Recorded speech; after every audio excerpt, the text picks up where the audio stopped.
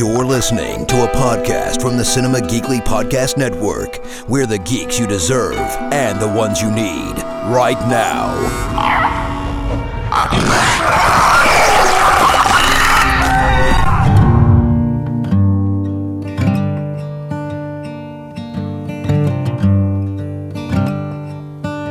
I'm just a poor, wayfaring stranger, traveling through this world of woe. There is no sickness, no toil, nor danger in that bright land to which I go.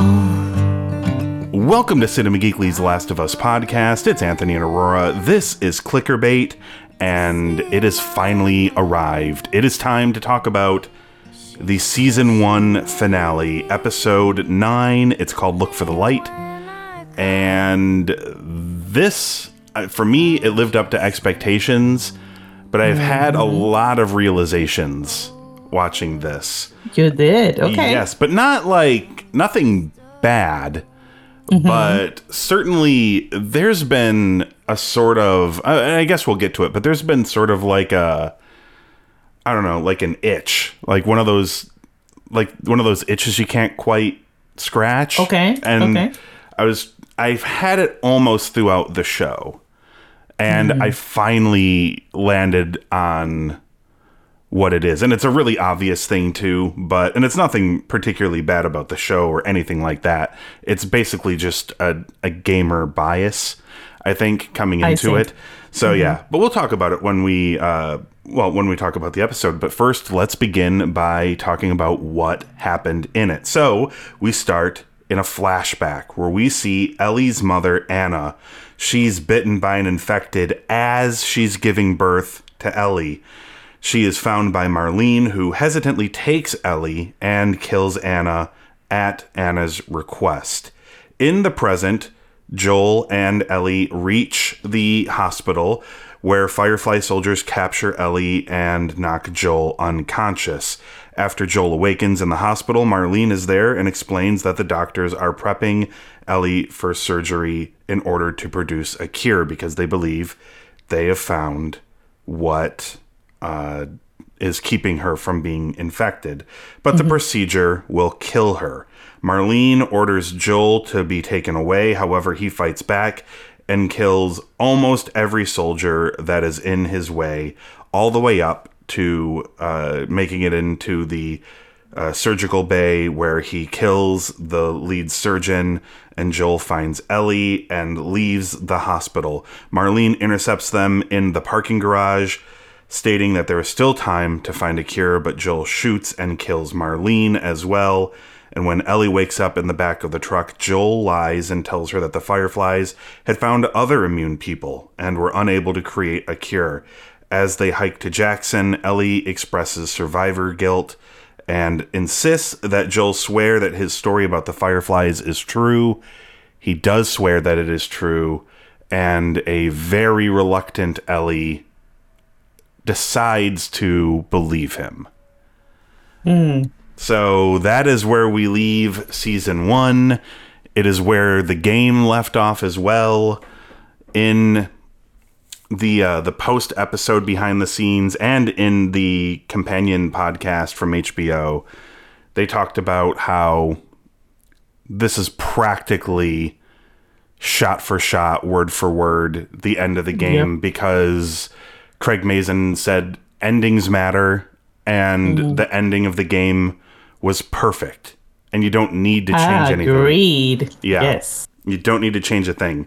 So, what do you... Actually, you know what? I was going to say, what do you think about the episode? Normally, I don't guide the discussion so specifically, but before we talk about the episode that was based on, the portion of the show that was based on the game, can we first just talk about the cold open to this episode? We need to talk about this. Okay. Because as someone that recently delivered a baby, Yes. I didn't even think about that part. Oh my God. this was extremely triggering for me. I bet. Like, I'm sure it was really easy for you to be like, okay, I just went through this. Now imagine it's in a dilapidated bedroom in a house that's falling apart and there's a zombie trying to kill me. Not only that, she starts by running through the woods. Yes. She must be having obviously contractions. Absolutely. And she's, survival instinct kicks in and you don't care and you just run. But it had to be extremely painful. And then having to fight one of these monsters while pushing, like after she kills the monster, the baby's just there. Like the force that she had to make to in the take struggle. This out, it just pushed the baby out, and it was really it was an amazing scene. On the other it was hand, also very triggering.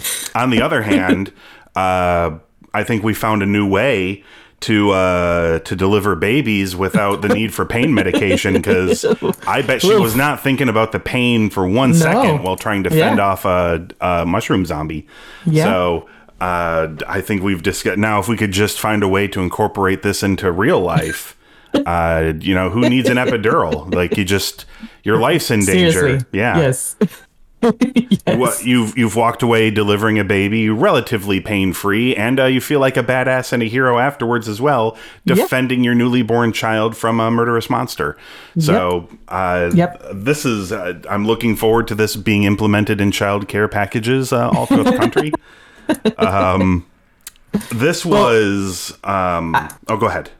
No, I was gonna ask, I'm trying to understand what they tried to say with this, because she says when Marlene comes in, she's like, I cut the cord before I was bit. Yeah.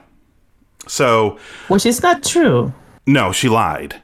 Right. And I think, by the way, I think this was an excellent tie to later, because Marlene, I think, does not believe her, but she chooses to believe her, if that makes sense. Like she's, and this is what Ellie does at the end of the story as well.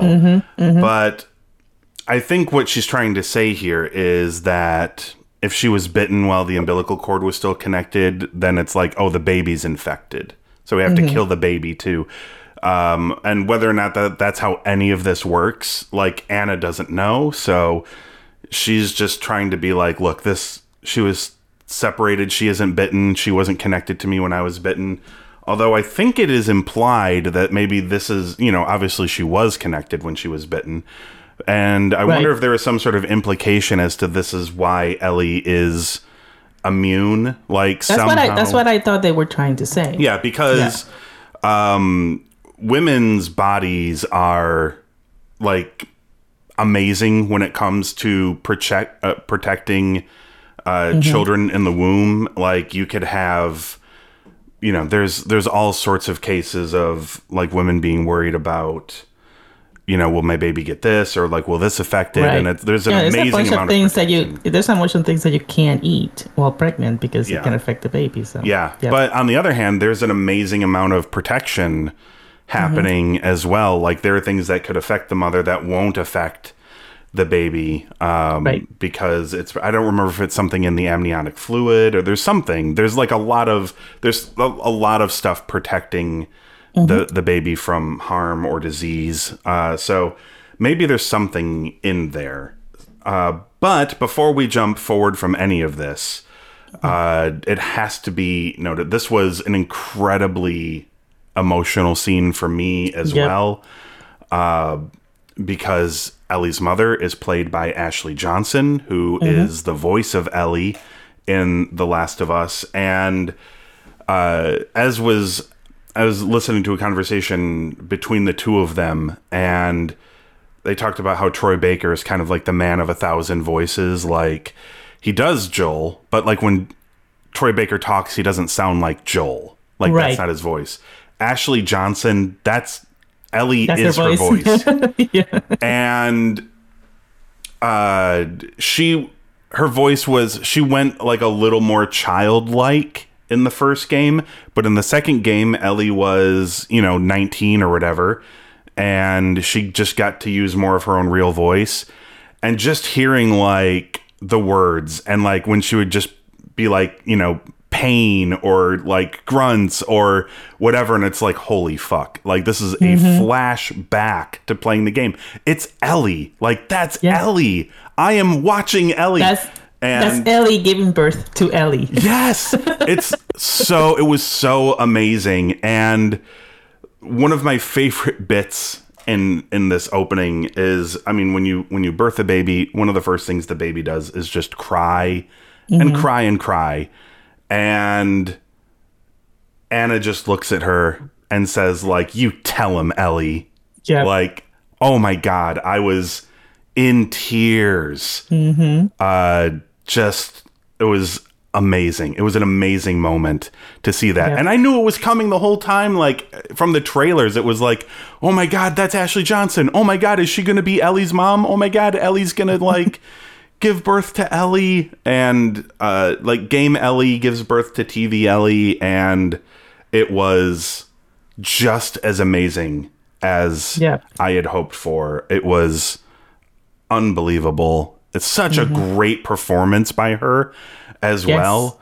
And just, and she had said she'd never done like a pregnancy scene before or anything like that. So I don't know how well she captured it in your mind, Aurora, but I mean, it's kind of hard to tell because she was, going through. Yeah, it was a slightly, marginally different situation.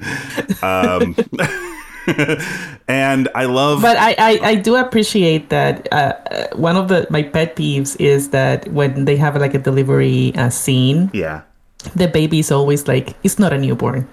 So you like can tell 2-month-old baby or 3-month-old baby. Yeah, you can tell they're much bigger. Yeah, but in this scene, the baby actually looked like a newborn, and I appreciated that. Yeah. They were they had fraternal twins, and the girl baby was actually, they said the girl baby was actually the better actor of the two.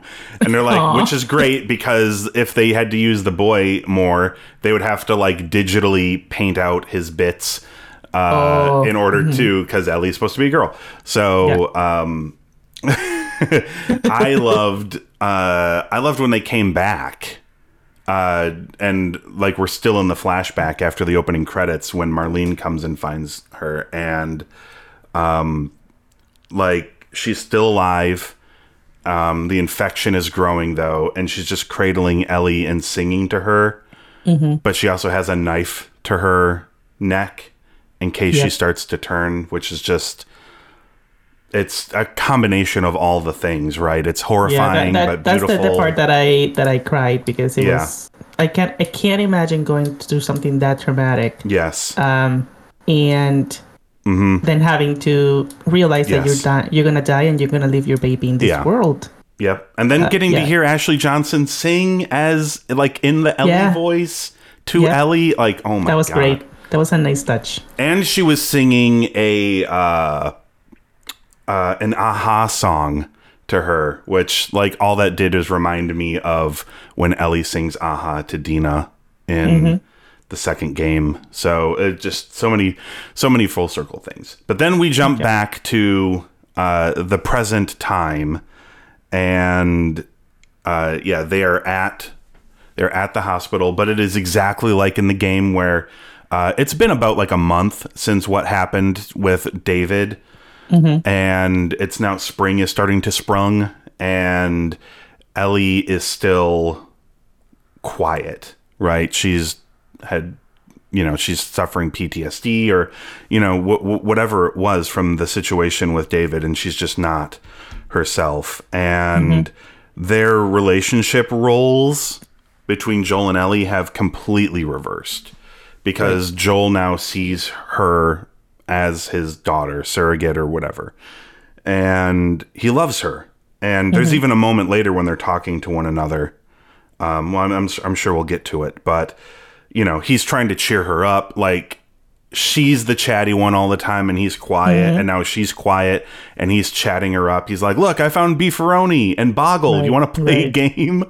Or, you know, he's talking openly about Sarah, like, just, you know, hey, you know, I found a guitar. It was all smashed up, but if I find a good one, you know, like, I can teach you how to play. Do you want to learn how to play guitar? And of course, I'm getting choked up at that. I'm like, stop reminding me of things I already know about. Okay, so this one part I need to mention before we get to the part that you're very excited about is there was a couple of so there's one nod to the game, like when he finally gets her attention, you know, to do the boost up.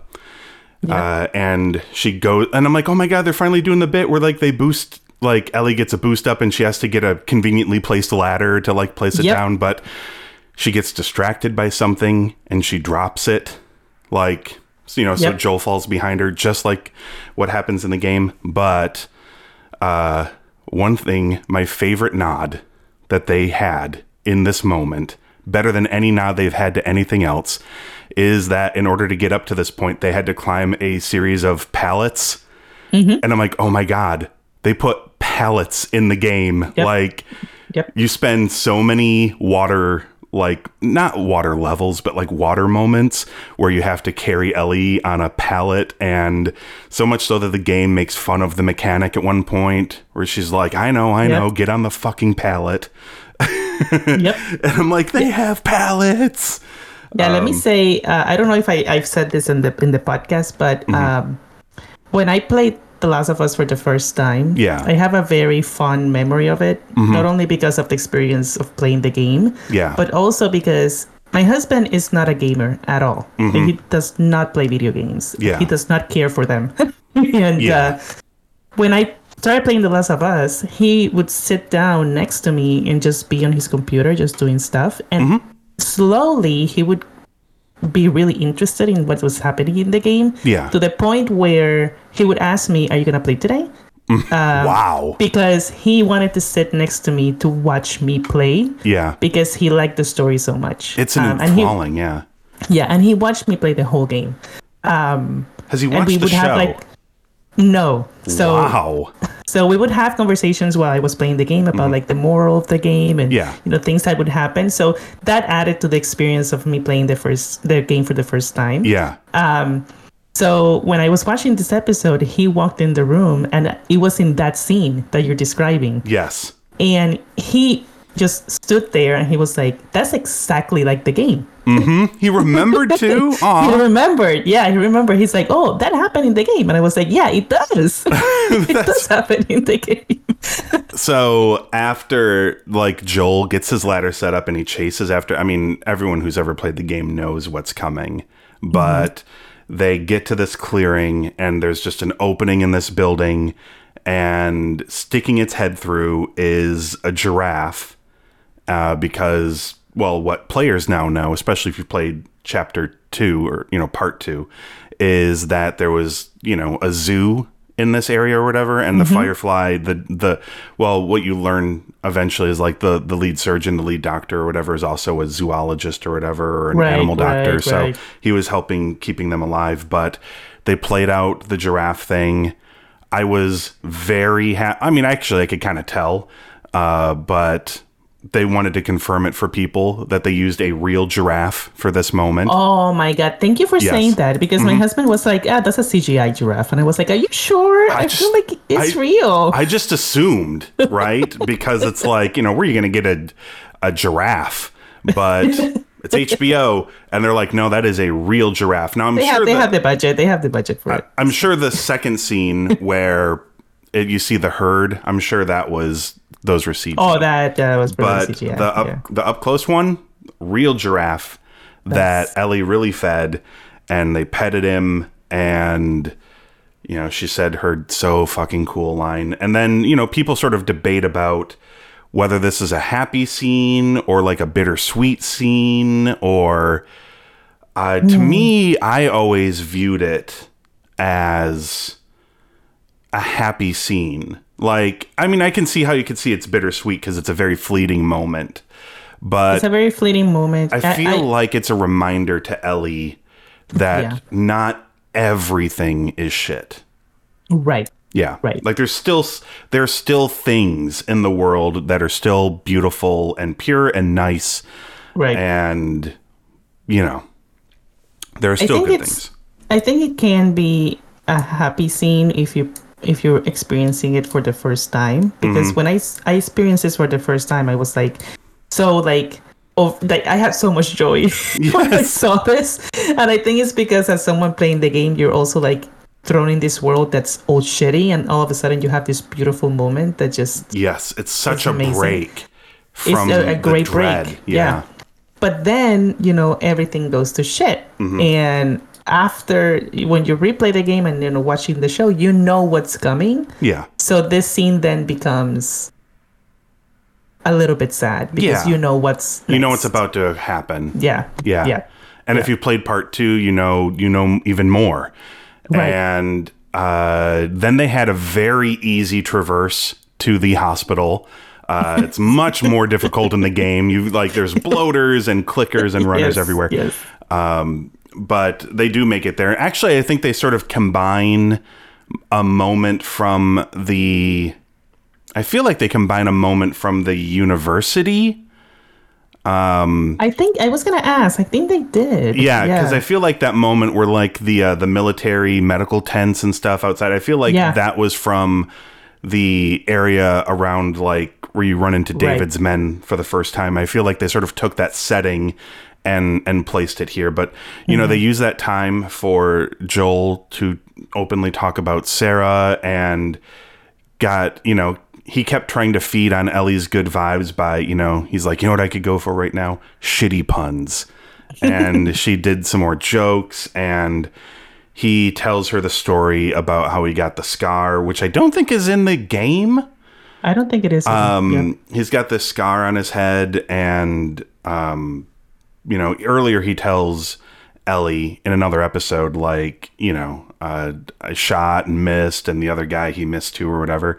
But here he admits to Ellie that there was no other guy. It was him. He tried, shortly after Sarah died, he tried to take his own life, but then he flinched at the last minute, and he just has a scar there. And he doesn't know why he flinched, because he felt so ready to just let go.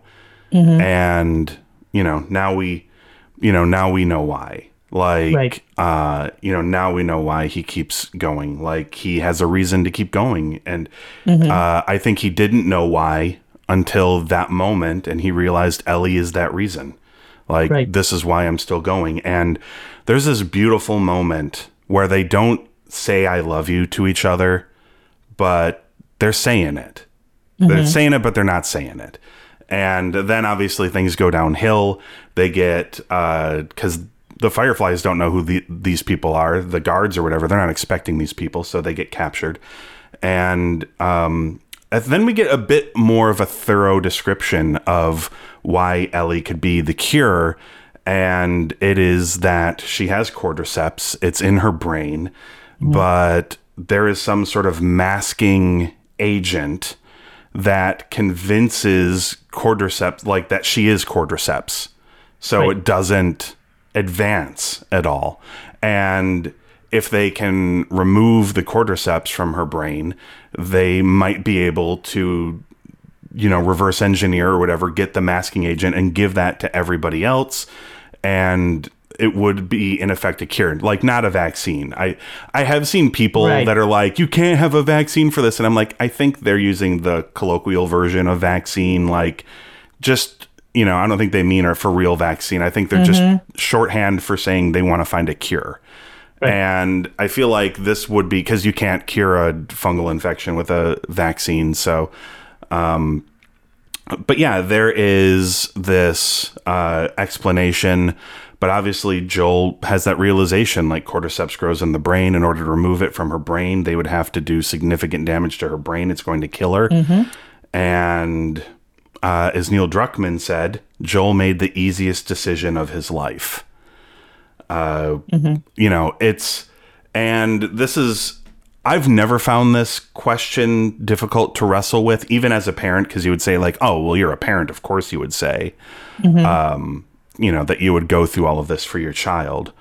And I mean, that is true, but also, even if I weren't a parent, like, I'm not saying I would do exactly what Joel did, but right, like, in a situation as morally gray and as complicated as this is, because you can't, this is not, mustache twirling villain. Like, we're not talking about a Hitler or a Thanos or, something so incredibly clear. Like, anyone could make the right choice.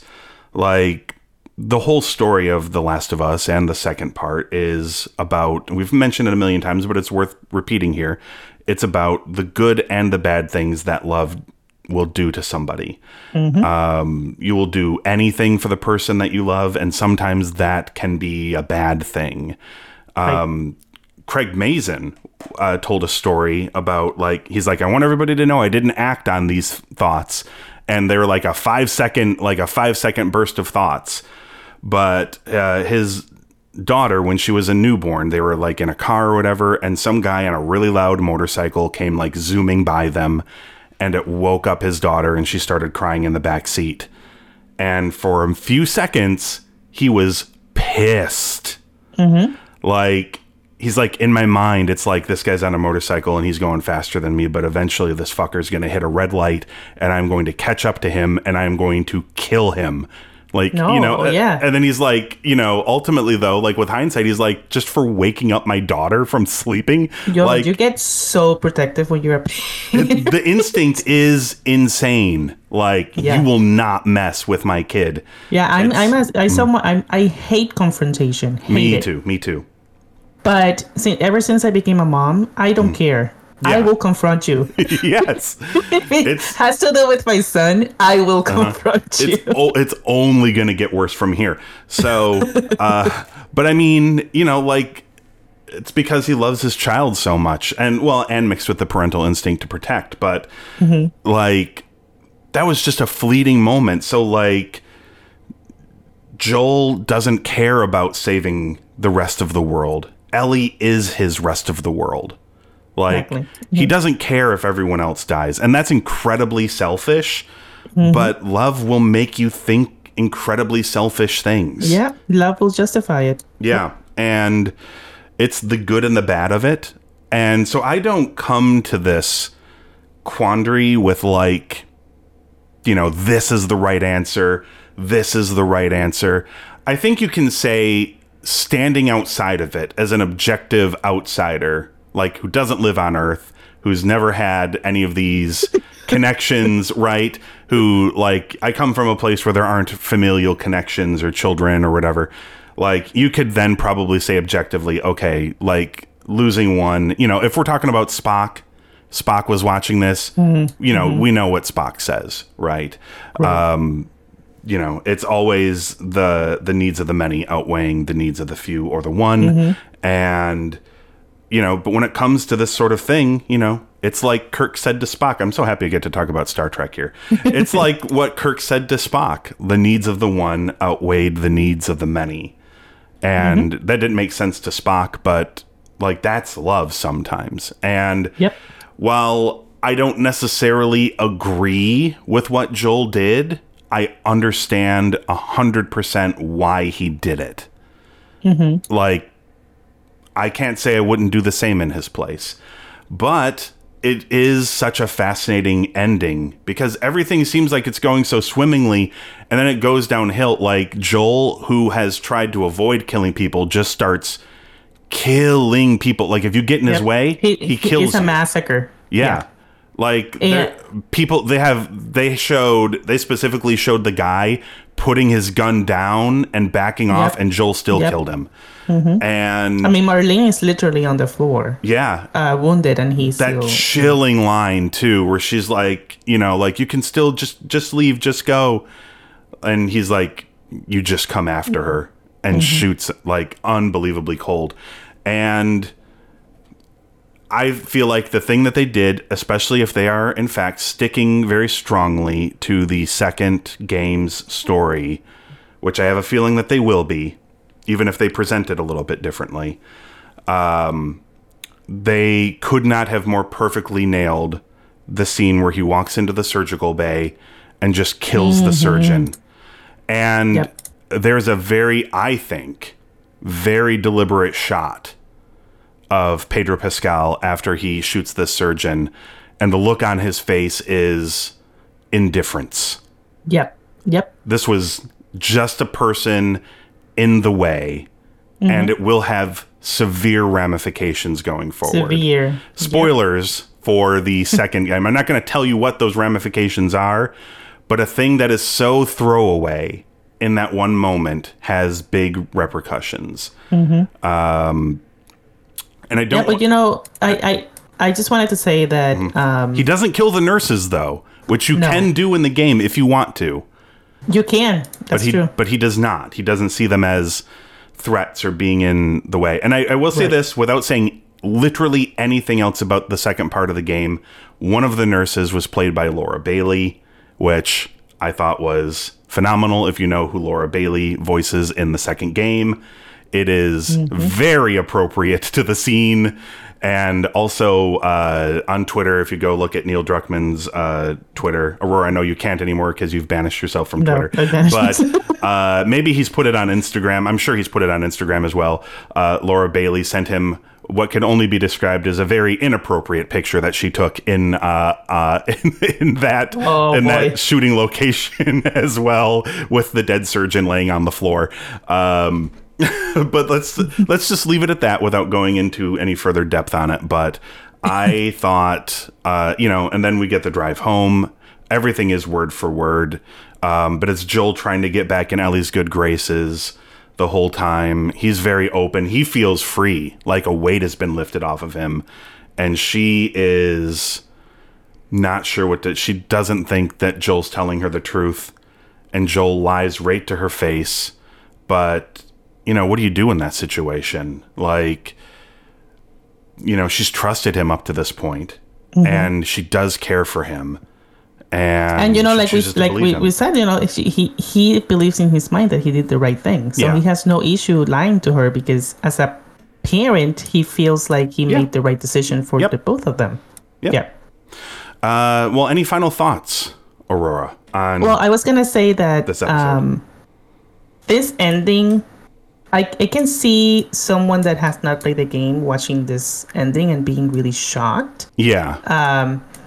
And I was shocked when I played the game for the first time. Oh, yeah, me too. I did not expect this ending at all. But this ending is what makes The Last of Us, for me, a unique game. Because most games will have a good ending or a bad ending. Yeah. This game has an open-ended ending. Oh, yeah. And going back to what I was saying, that I played this game for the first time. Well, my husband watched me play it. When all this happened, we had like hour-long discussion on this ending, and trying to understand what just happened. Yeah. And you have these conversations about, oh wait, did he do the right thing? Is he now like a bad guy? Right. And I just the fact that a game could make you think all of that and have that conversation, I think it's just amazing. Yeah. So I think that's what makes The Last of Us such a good game. Agreed. A testament to their storytelling. For sure. And people have been arguing about it forever. My stance has always just tried to be, because I take into context of the situation. Like, I know Joel. I know what he's been through. Like, I know what he's thinking, even if he can't say it out loud. Like, I know what's happening deep down inside. I'm taking into context the world that they live in, and how he's lived his life for 20 years, and how everyone else has lived their life for 20 years. And, there's all this added context to it. And all I can do, it's like, I feel like I'm in no position to judge. I'm only in a position to try to understand. And like, I understand what he did. And it's probably why I had such not an easy, I'm not going to go into, again, reminder, not going into what happens in part 2. But I had as easy as possible a time basically sort of understanding what happens to him in the second game and understanding the motivations of other people. So like all of those things were like they weren't fun, but like I could understand, like, and I feel like that's the best approach. Like I don't know if this is a winnable, I don't know if there's an objective truth to it. There's no clear line as to, who is good and bad in this world. That the game created. And when they announced that they were going to release The Last of Us 2, I was like, I don't know if they're going to be able to like recreate that ethical, dilemma that you are left with, and they did it. So I'm not sure how they're going to. So they've talked about this an extra amount for season 2, and there's a lot of things that they've made clear, and that one thing is that Bella is sticking around for the second season. They're like, the only way she leaves this show is if she says she doesn't want to do it anymore. So and I think that's a good idea. Like I do understand where some people are coming from, because she's already like 19, I think, but playing a 14-year-old, but she's small, and there is some sort of like, there's definitely like character model growth between the first game and the second game. And I don't know how much taller Bella Ramsey is going to get between now and when they start filming the next season. And like, all I keep thinking of is like, oh my God, whoever they find for Abby is just going to rip poor Ellie to shreds. Like Bella Ramsey's going to have to start working. I know, I'm terrified. But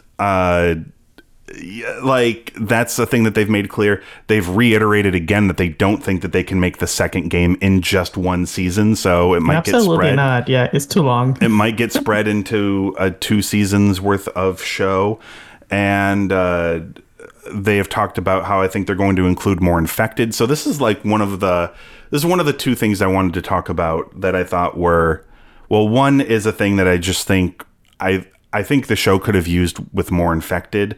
I understand why they didn't do it as much. I think they leaned a little too hard onto the idea of, well, it's not about the infected, it's about the relationships and the people, which true, but there were just lots of episodes where it was just like you get like one runner if you're lucky or whatever. Like, now, obviously, we did get that one episode where there was just a horde of everything, and it was awesome and amazing. And you can't do that every episode, because then it wouldn't be special.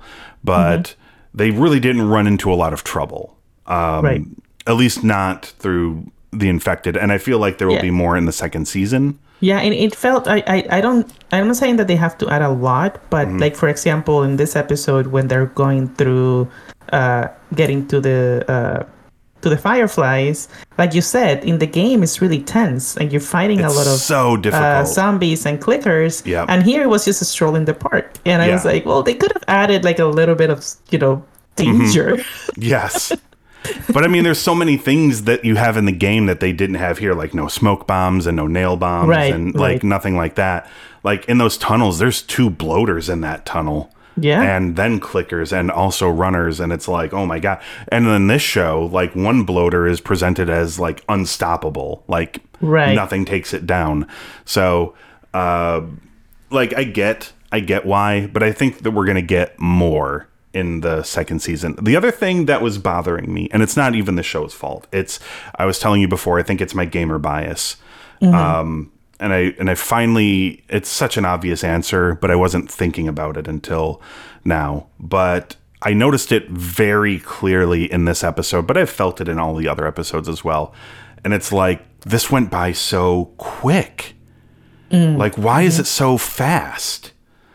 And then it dawned on me, it's like, well, because stupid, you've played this game like many times now. You know this story inside and out, so you know what's going to be happening more or less and when it's going to be happening. But the thing that's missing is, like, now you're not spending, you're going from one cutscene to the next cutscene, and you're not spending 30 minutes crouched behind a box, like trying to sneak up on a clicker. And right. like, this is why the story feels a lot longer, because the game is longer. You're not spending an hour dying to upload her over and over again. Yeah. Like I didn't die in the gymnasium 3 times, and like, this is, I kind of just forgot that exists. And it's like, yeah. And I mean, worse yet is that we've talked about it on almost every episode of the podcast, is that they remove the gameplay elements from the show because this is a TV show, not a video game. But in my mind, it's like, this feels like it should have taken longer to get from here to here. But like, you know, I'm completely forgetting like how hard that game can be to play, and it can take a while to get through combat levels and things like that. So in some ways it felt rushed, but then when I think about it, I'm like, but it didn't. Like, they hit everything. They hit every beat. The story played out to perfection. It was, you know, like at the beginning of this episode, they did a previously on where they recapped everything, and I'm like, holy shit, a lot has happened. And it just felt like it went by so quick because, you know, we got 9 hours of TV or whatever roughly, but like the game, you know, you've got several extra hours tacked onto that because of the gameplay elements. So yeah, it was nothing against the show. At first I thought it was a detriment, but then when I thought about it more, it's like, no, you dummy, it's just because you played the game, and it takes longer to play through a game than it takes to sit and watch a show. And yeah, at the end of the day, this I I feel sorry for the people that are working on like the God of War show, and because you know they got to be watching the bar has been set really high. Yes. And I know some people have been going to bat for some of the animated shows. Like there's a Cyberpunk animated show that people think is really great, and a show based on Arcane that people think are really good, and I think the Castlevania animated series people say are really good. So I'm not going to say, I've not watched those shows, so I can't say for sure this is the best adaptation of all time. But for live action, this is the best adaptation I have ever seen. Oh, yeah. And some of the best moments for me have been reading responses from people who have only been watching the show, never played the game. And they are like, that's how I know the barometer is good, because those people are like enthralled in this, and it's shown in the viewership increases. Like it's increased every episode, and just and I love audience. the idea. I love the idea of a show making people want to play a game. Yes, yes. And I actually know this. I know a person who got a PS5 and got this game because they were watching the show, and they're like, I want to play the game. And I was like, have like the most fun. I mean, you know, like experiencing the game, like the game's not fun. Like it's going to be, it's going to be sad, and it's going to be awful. And in some ways there are worse things that happen in the game than happen in the show. Oh yeah. But, oh my God, it's such a fun game to play. Like I should be thinking about what I'm going to play next, but instead in the back of my mind, it's like, well, you've only played Last of Us Part 1 Remake only one time. Only one, Technically, you've played The Last of Us a bunch of times, but this remake, you've only played that once. So maybe it's time for it. Like, I've already put in like 100 hours on Last of Us Part 2 from replays of that game. And look, I haven't 100%ed The Last of Us Part 1 yet, Aurora, so I need to get that. That's my goal now. I'm getting that platinum trophy.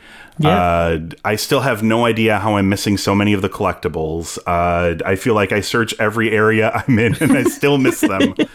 So, but yeah, I'm excited. So anyway, what would you give the finale episode of season 1? Perfect score. Yeah, it's a 5. Perfect score. Yeah, it's a 5. Just excellent. I think the average I bet the average for this show, if we averaged all the scores together, would be at least a 4.5 or 4 3/4 average. Yeah. Yes. We never went below a 4.5, I think, for an episode, and multiple 5s for this show. Just, you know, this is how it's done. They just did it. Yep. I'm Jeff Goldblum in the back of a truck in Jurassic Park, whispering to myself under my breath, "You son of a bitch, you did it." I can't believe this happened. But I'm so happy. I want to make sure to share that this is what happens when you take the source material that's already perfect and you don't mess with it too much. Yeah. Yep. It was already good. Mm-hmm. And they realized that. So this is everything. In some ways, it makes me more sad about the Uncharted movie. I know you I know you liked it, Aurora, but like, it wasn't perfect, but I had fun watching it. Like, it could have been Uncharted 2, or it could have they could have just straight up adapted one of those games had they wanted to. And I'm not saying they should have, but like, this had every element of The Last of Us. It just so happened that they also very closely followed the plot and story of the game, and that made it even better. In some ways, I will say, like, there's minor detriments. Like, there are some things that happened that weren't surprises to me because I already knew about them, like, ahead of time, so I already knew where we were going. But I loved that they did the Joel murder rampage, and I believe I looked over at my daughter, like, when the soldiers were, like, escorting him out, and I'm like, oh my God, these guys are about to run into video game Joel, because like, he has not been video game Joel throughout the show. But if there was a time for him to become video game Joel, and by that I mean the character you play that just kills everything in its path for the whole game, like, it was about to happen here, and it did. And I love the way that they did it in a montage where there's music playing and all of the gunfire is just muffled and muted, because it's just a tornado it's just death. Yeah, death and emotion and violence, and it was perfect. I loved it. Just, I don't know what else to say, except that I am very, very, very, very excited to see part 2, because The Last of Us Part 1 is my second favorite game of all time, but The Last of Us Part 2 is my favorite game of all time. And I mean, I'm not worried about the quality. They're going to handle it deftly because they did it here. But I just cannot wait to see it adapted. And I mean, in some ways I can wait. Let's be honest. In some ways I can wait.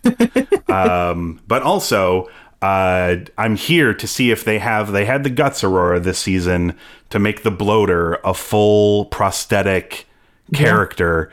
Do they have the gumption to do this for the Rat King? And I have no idea how they could pull this off. But if they want to try, I am here for it. If you don't want to... I have faith. I know. I wouldn't blame you for going CG on that thing. But if they wanted to find a way to make some sort of weird prosthetic thing with some puppetry or whatever involved, I am here for it. Make that happen. It is one of the grossest things I have ever seen in a video game. I'm so here for it. Anyway, everybody. Oh my God, that's gonna look so good. I know. Oh my God. Okay, everybody, that's the podcast for now. Head on over to cinemageekly.com where you can check out the archives of the show. Of course, as a listener-supported podcast, there are a couple of ways you can support us if you'd like to do that. We have a Patreon, patreon.com/cinemageekly. We have the merch store, geeklymerch.com. Links for those are in the show notes for this episode. Of course, you can find us on Apple Podcasts, Google Podcasts, Stitcher, Spotify, and Audible. Just search for Clickerbait, 2 words, and hit subscribe. And that way you can join us sometime in the future when we will be talking about Season 2, Episode 1 of The Last of Us on HBO and HBO Max. I'm just going over Jordan. I'm just going over home. I'm just going